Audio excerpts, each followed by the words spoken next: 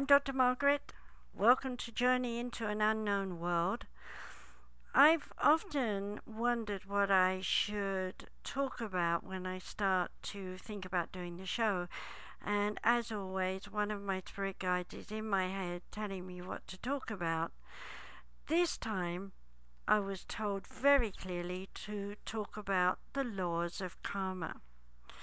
So before I start on it, I want to actually say, what does karma mean? I have broached this on previous shows. Karma is an Indian word and has often been misused in the Western world. People come to me and say, do I have some bad karma? And is that going to pop up and bite me in the face because in my past life I was evil, or I was mean to someone, or I was suffering, I was a prostitute, I was a man who beat women, and so on. And so in this life women abused me or something, and so on. Well, the bottom line, there is no payback for bad acts or good acts. Karma means fate. It means what you create, that you are going to walk into. You're master of yourself. And so you've set up yourself to do whatever you're going to do throughout your life. And as you know, we all have freedom of choice. Even if we're in a prison, locked up 24/24, we still have a choice about how we use our time in our brain and in our emotions, and how we deal with issues that are going on outside of ourselves. So what I'd like to share with you, in case you don't know, is that one of my spirit guides that I work with is Cornelius Tacitus, who was a very well-known Roman writer and historian. It is because of his work that we know so much more about the Roman Empire than we did before. His tablets and writings were discovered and are in the British Museum. However, I want to make it very clear, I had no idea that he existed, or what he'd done was existed or anything. All I knew was he just turned up in my head and started to talk to me. And of course he told me some things about himself, and I listened intently. And so over the years he's been one of my moderators with this show. And today he told me, you need to talk about the laws of karma. And I said to him, well, why? It's in my book, The Way to Oneness. And he said, what do you see in the world? And I said, revolution. I see everything upside down. And he said, precisely. So here I am, kind of having Cornelius in my head, talking to you about the laws of karma. If you'd like to know more about them later, in case I forget to say anything, you can always get hold of me, Dr. Margaret, rvc@gmail.com, or go to my website, www.sumariscenter.com. And I've always said, if you like my videos or you like my books, you can get the links on my website or get the books from me there, or you can go to Amazon, according to your choice. So having done my little pitch here, I'm now going to talk about the laws of karma. The first law, as written and channeled by Cornelius to me, is no fragment may impose its will on another at any time on any level. Now, I'm sure you never thought of yourself as a fragment. So what do I have to say about that? You are a piece of a group of people. You are one part of the pie, if you like. You are a very important part of that pie, because without it, you're not whole. So in the same way with the soul group, you are very important to your soul group. So while you're incarnated on earth, you are, through the dynamics of the oneness, through your psyche, connected to all the other fragments of your soul group. Now, where are they? They might be in the lost realms of negativity, in the lower astral. They could be even still in the lower forms and planes that I talked about in my last show, but they're evolving. And you may feel them pulling on you sometimes, and you may feel as though you're getting negative, but in another sense, you're in unity with those fragments. But you cannot be invaded by them. This law, no fragment may impose its will on another at any time on any level, is there to protect you. So even if some of the lower fragments of your soul group are calling out, you may feel them, but you can shut them out. You have the freedom of choice to not go into negativity. At the same time, you have the freedom of choice to turn your back on the higher vibrations of the oneness, such as spirit guides, guardian angels, ascended masters, whatever you want to call them. You can turn your back. You can say, I don't want to interact with you today. I'm too busy doing my own thing. I reject you. I don't believe in you. You can do all of that, and they will, according to this law, step back, not impose their will on you in any way, shape, or form. They have to wait until you say, I want to interact with you. Now, you might say, well, okay, I can isolate myself, and the truth is you can, but why would you want to? Because you have to assimilate where you've been and what you've done in the past before you can interact with more ascended beings.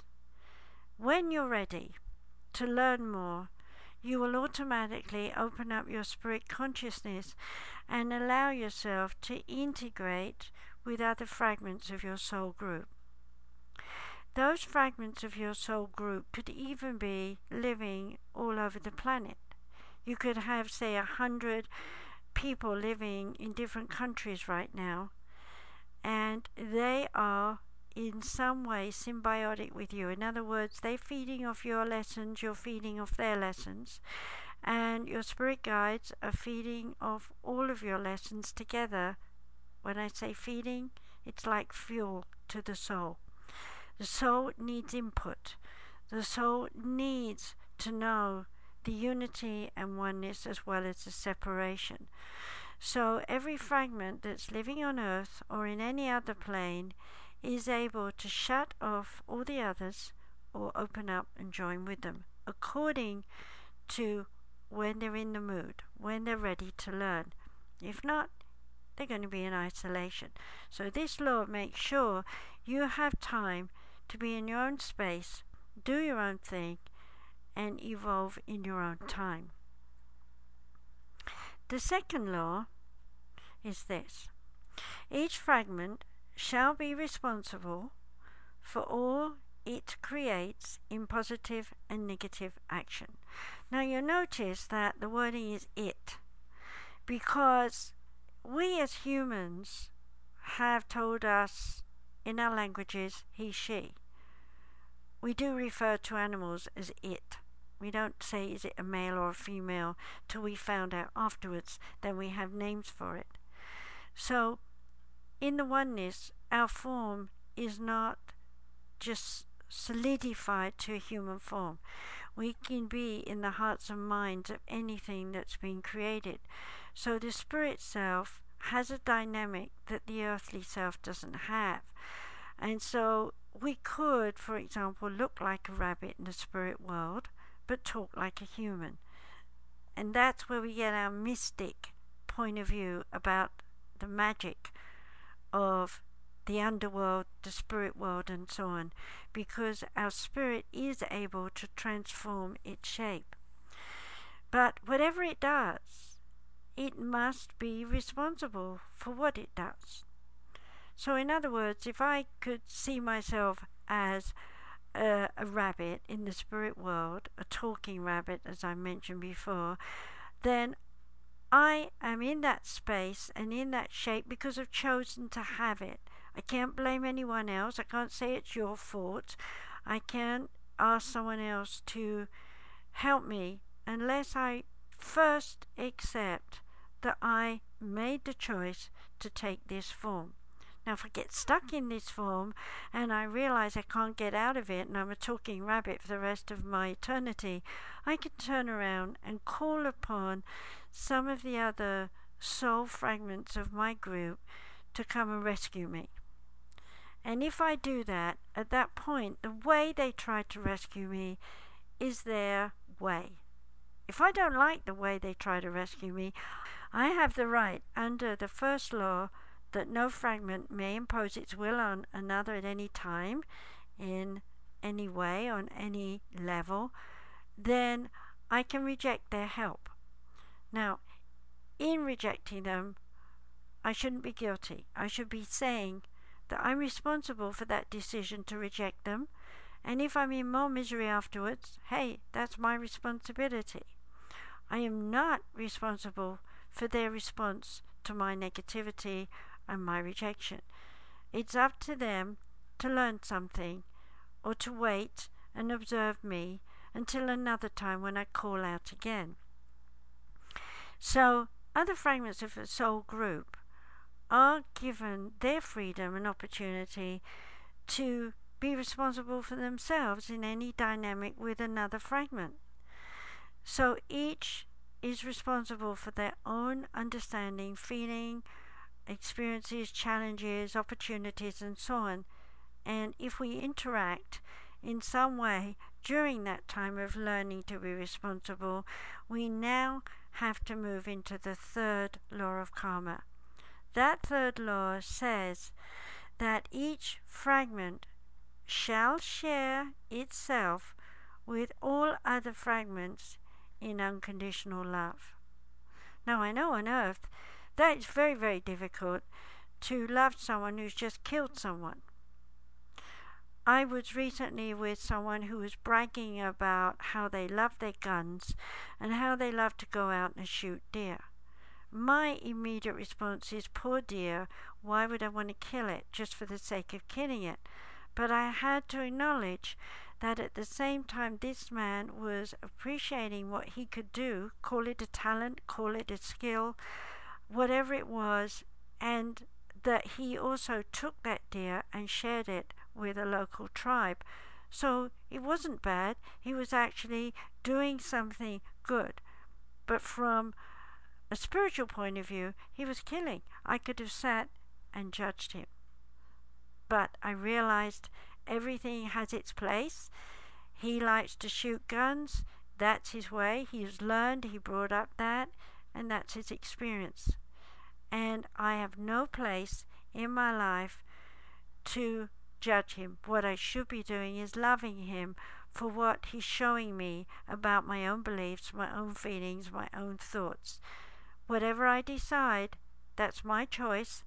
And if I want to withdraw and go into the first law and never have anything to do with that person again, I can. But either way, those three laws connect me with the fourth law. And that fourth law is that each fragment shall attract like in the mirror image, either in opposition or support for growth without judgment. Now, there's a lot there. So the first thing I want to say is, you're listening to my show. You've chosen to do that. That was your free will, that was your space, that was your responsibility. And you're alone listening. So you have room in your own space to digest what I'm saying. And under the second law, you are responsible for how you digest what I say to you and how you work with it in your life. I'm not. I'm just giving you something for you to think about, and whatever you do is your choice. Now, hopefully, under the third law, you will learn that what I've shared with you is for you to do the best you can with it and to love me as much as you want in some way, shape, or form for helping you, but more importantly, to mirror image the act of giving and sharing into yourself so that you feel love and support in yourself to go out in the world and share what you know with other people, and even if you feel like it, to share this show and many of my other shows with other people. And that way, we mirror image one another. I'm helping people, you're helping people. Now, I mentioned here, as I read it, that in opposition. So let's take religion, for example. We could all believe there's God, but I might be a Christian who's a Baptist and you might be a Jehovah's Witness. And we might say that we are in opposition to our beliefs, our thoughts and ideas, but we have a common string, God. So in our own way we worship and adore God. So in the same way, we must learn to adore all the fragments that we encounter in our life, even if they have an opposition, a different point of view to the way we think and feel. And then, on top of that, we must acknowledge that some people need support in their beliefs and ideas, even if they're a bit screwy, and that we have in some way a desire within ourselves to love them, help them, that we have within ourselves the responsibility of being a role model to allow them to see what's possible and available for them to mirror image. And if necessary, we must stand back and wait and see what they do, because it's their choice about how they accept or don't accept what we're trying to share. And either way, whether we're being very negative or very positive, there is some kind of lesson going on, and that causes us to question our life and to stimulate us to grow emotionally, mentally, physically, and spiritually. It's a big law, that one. It really combines all the prior ones, 1, 2, and 3, together in the fourth law. And so whether we like it or not, every day we bump into someone who's just like us. It may be the way they walk or talk. It may be the subjects they're interested in. It may be that they have a certain style of beliefs and ideas, philosophy and theology. It goes on and on. It's up to you to be able to look at the world outside of you and see yourself in all those situations, scenarios, people, animals, plants. It goes on and on. Anything that's around you in the world. And of course, once you attune to all of that, you suddenly become aware that this world is a marvelous place, and start to appreciate all life forms on it, and begin to say to yourself, well, where did all this come from? It must have been created somehow. And that takes us into the fifth law, which is this: each fragment shall, in unconditional love, surrender to the Creator. Okay? Does surrender hurt you? Do you think that it means give up, lay down, and be walked all over? Actually, if you surrender to the Creator, you actually start to receive input. You start to understand how the Creator was in the beginning a manifester of all forms. So in the mirror image of that, the fourth law, you are able to take that connection of the oneness, all the other fragments that you've united with in some way, and begin to see ways to manifest the things that are most appropriate to your lifestyle and your creativity. And in that way, mirror image God.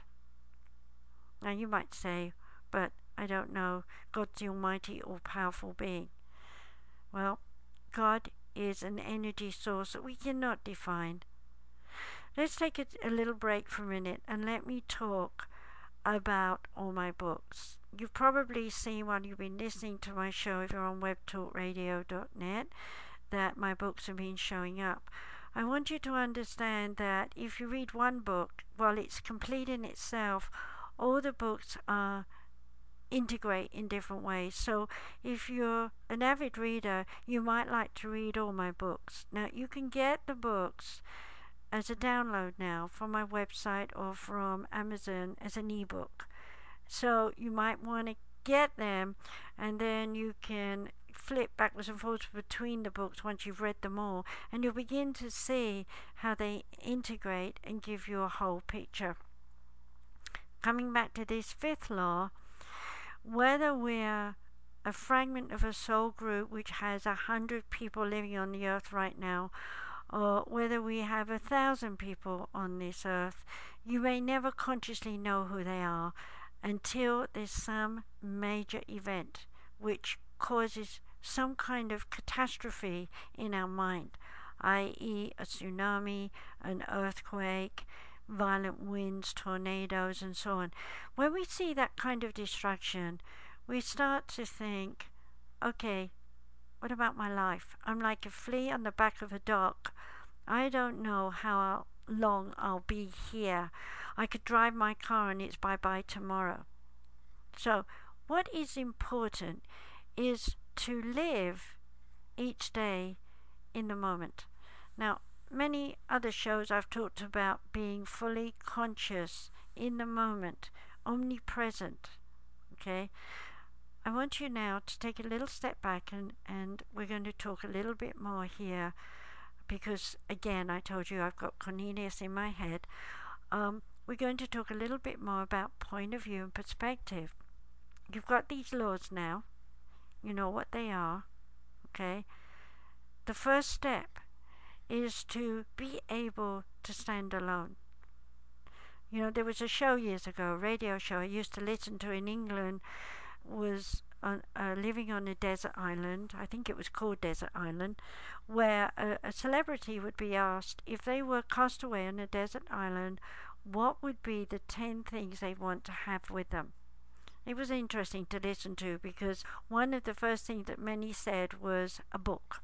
Now, whether it was a Bible or a novel or Dickens or something, it was interesting because whatever book they chose, it had a lot of messages to them personally. The second thing they always wanted was some music, something they could play, and they picked a favorite tune. The third thing that many of them chose was the recording of somebody's voice. They wanted to hear another voice. The fourth thing that often they chose was tools to which to survive, and they were only allowed like one thing. So could it be a knife or a bow and arrow, something that would help them survive. And after that, they were given the freedom to choose a few other things. Always, whenever I was listening to that show, I always heard underneath everything they said how important it was to love themselves because they are only in their own company. In fact, there have been movies made about people on desert islands, and you see the controversy they go through in terms of survival. And that really brings it to home how important our life is to us. But let's come back to you in your everyday life. You've got your family around, you've got your work, you've got all the things that you normally do. They're very invasive to you. They don't give you time to really stop and think, I need my own space. You may do it when you're really tired and you want to have a little nap or go to bed for the night. But during the day, it's very important to have your own space. There are lots of people who smoke, for example, just so they can go outside of the building and have a break. Unfortunately, smoking is a habit that we could do without. But you need to take that time out. You need to go out and breathe. Breathe in the atmosphere. See the trees. See the buildings. And say to yourself, someone built that I could look at it. Someone planted that tree that I could see it.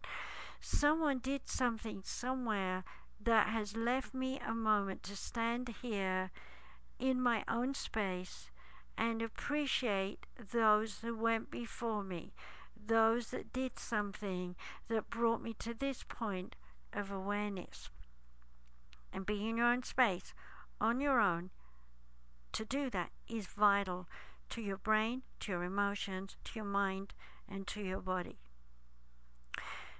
The next thing is to realize that when you integrate with work colleagues and other people, you have time to appreciate them. If you stop fussing about the work you both have in common and start looking at them.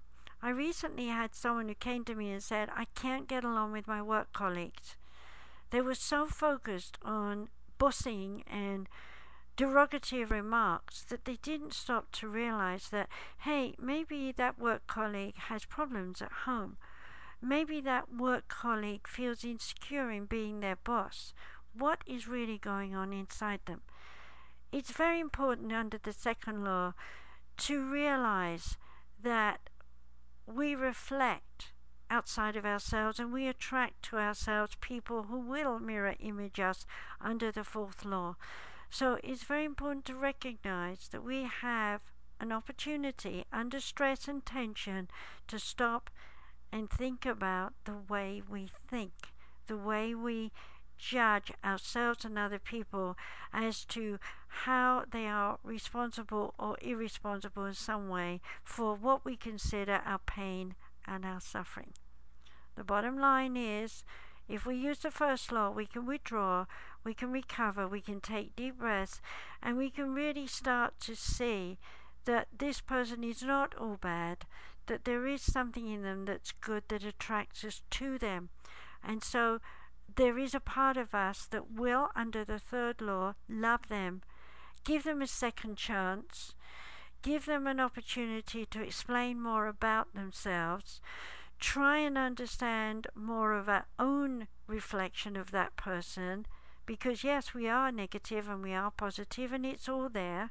We just have to give ourselves a chance to see what goes on in drama outside of us and stop and go, okay, I'm mirror imaging them, or they're mirroring me under the fourth law, and I haven't stopped to think about the third law, which means that I see these fragments of my soul group or someone else's soul group in a different dynamic, which allows me to have love for them unconditionally. And once you see this, you begin to realize you don't have to keep going back in history to rehash everything and go over who did what, when, where, how, and why, and blame and shame them in some way, saying that it's because of them I'm suffering. What you need to realize that is every single person you see out there is showing you an opportunity how to be negative or to be positive. You know, they made that movie, The Power of One.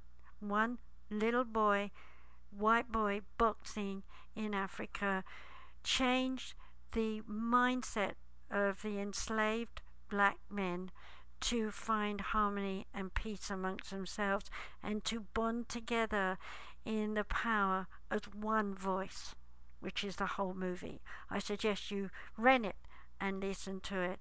What is the same in your family?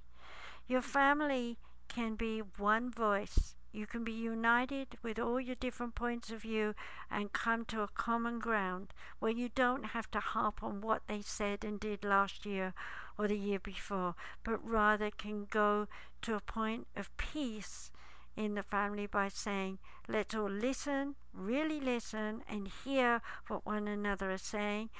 Let's pay attention and time to their arts, skills, talents, and so on, and integrate our personalities in such a way that we feel like we're a very balanced family. Now, you can do the same at work. You can do it wherever you go. You have a choice whether to be fully in the present and really see what's going on all around you and interact with your choices, or withdraw when you want to. Be responsible for those choices and so on, and allow yourself the enjoyment of being fully present. Now, that doesn't mean you can't look back at the past. Of course you will. But what did you become as the result of all those past events? That's what's important. And how you can build a new life, a new direction, opening other opportunities into your future. Opportunity knocks when you least expect it. It comes through people you least expect to give it to you. Why? Because they're in a new dynamic. They're in your future. They got to share with you in different ways once you open up to being your own boss, your own power, your own responsible self, knowing you can interact and love new people without fear of resentment, of judgment, of resistance, and so on. And once you realize just how positive you are, you'll be amazed how in the mirror image all the people turn up in your life are very positive. And guess what? You all get things done. Life evolves. You manifest so much more in your life. You feel happy. All that negativity you've journeyed through is washed away. You've become wise. You've become strong. You've become powerful. So that even if you were suddenly cast on a real desert island, you have all the emotional, mental, spiritual, and physical tools within you to survive alone. And of course, guess what? Just as you get your little hut and everything set up, a boat's going to come sailing by and rescue you, because some of the fragments of your soul group know where you are, and for some unknown reason, the captain of that boat will just happen to turn towards your island and find you. And that is called unconditional love from God. That is called surrender to God to be saved. Every day of your life, there's going to be someone who's going to have a little message from God to you. So open your ears up, open your eyes up, look around, because every single person, thing you see has a message that's plain as the nose on your face. So with that thought, we're going to leave you now to remember these laws. And I'm going to say them in simple form now. 1, you have your own space, enjoy it. 2, whatever you think, feel, act, and do is your responsibility. Whatever you've put yourself into, any situation, you can get yourself out of. 3, love everybody, because no matter who they might be, there's some gorgeous parts of them being displayed. See it, enjoy them. 4, recognize everyone out there as an aspect of yourself, mirror image, and go with the flow of how you interact with them, and you'll learn something. You get lots of messages. And 5, believe that the oneness knows you exist, does care about you, and will send you help when you ask. So ask. That's what Jesus taught everyone. That's what Buddha said. Find the middle road. Jesus said, ask and ye shall receive, etc. So ask. And that means coming back to me. If you want help, ask me. Dr. Margaret, rvc@gmail.com, or go to www.sumariscenter.com and write to me there. There's always a way to help anyone, no matter who they are, no matter what their given situation. There is always a way to help people. So don't think you're helpless. Don't think that no one cares about you, because there is someone loving you somewhere. So until we meet again, please share this video with anyone you think needs it. Blessings. Bye.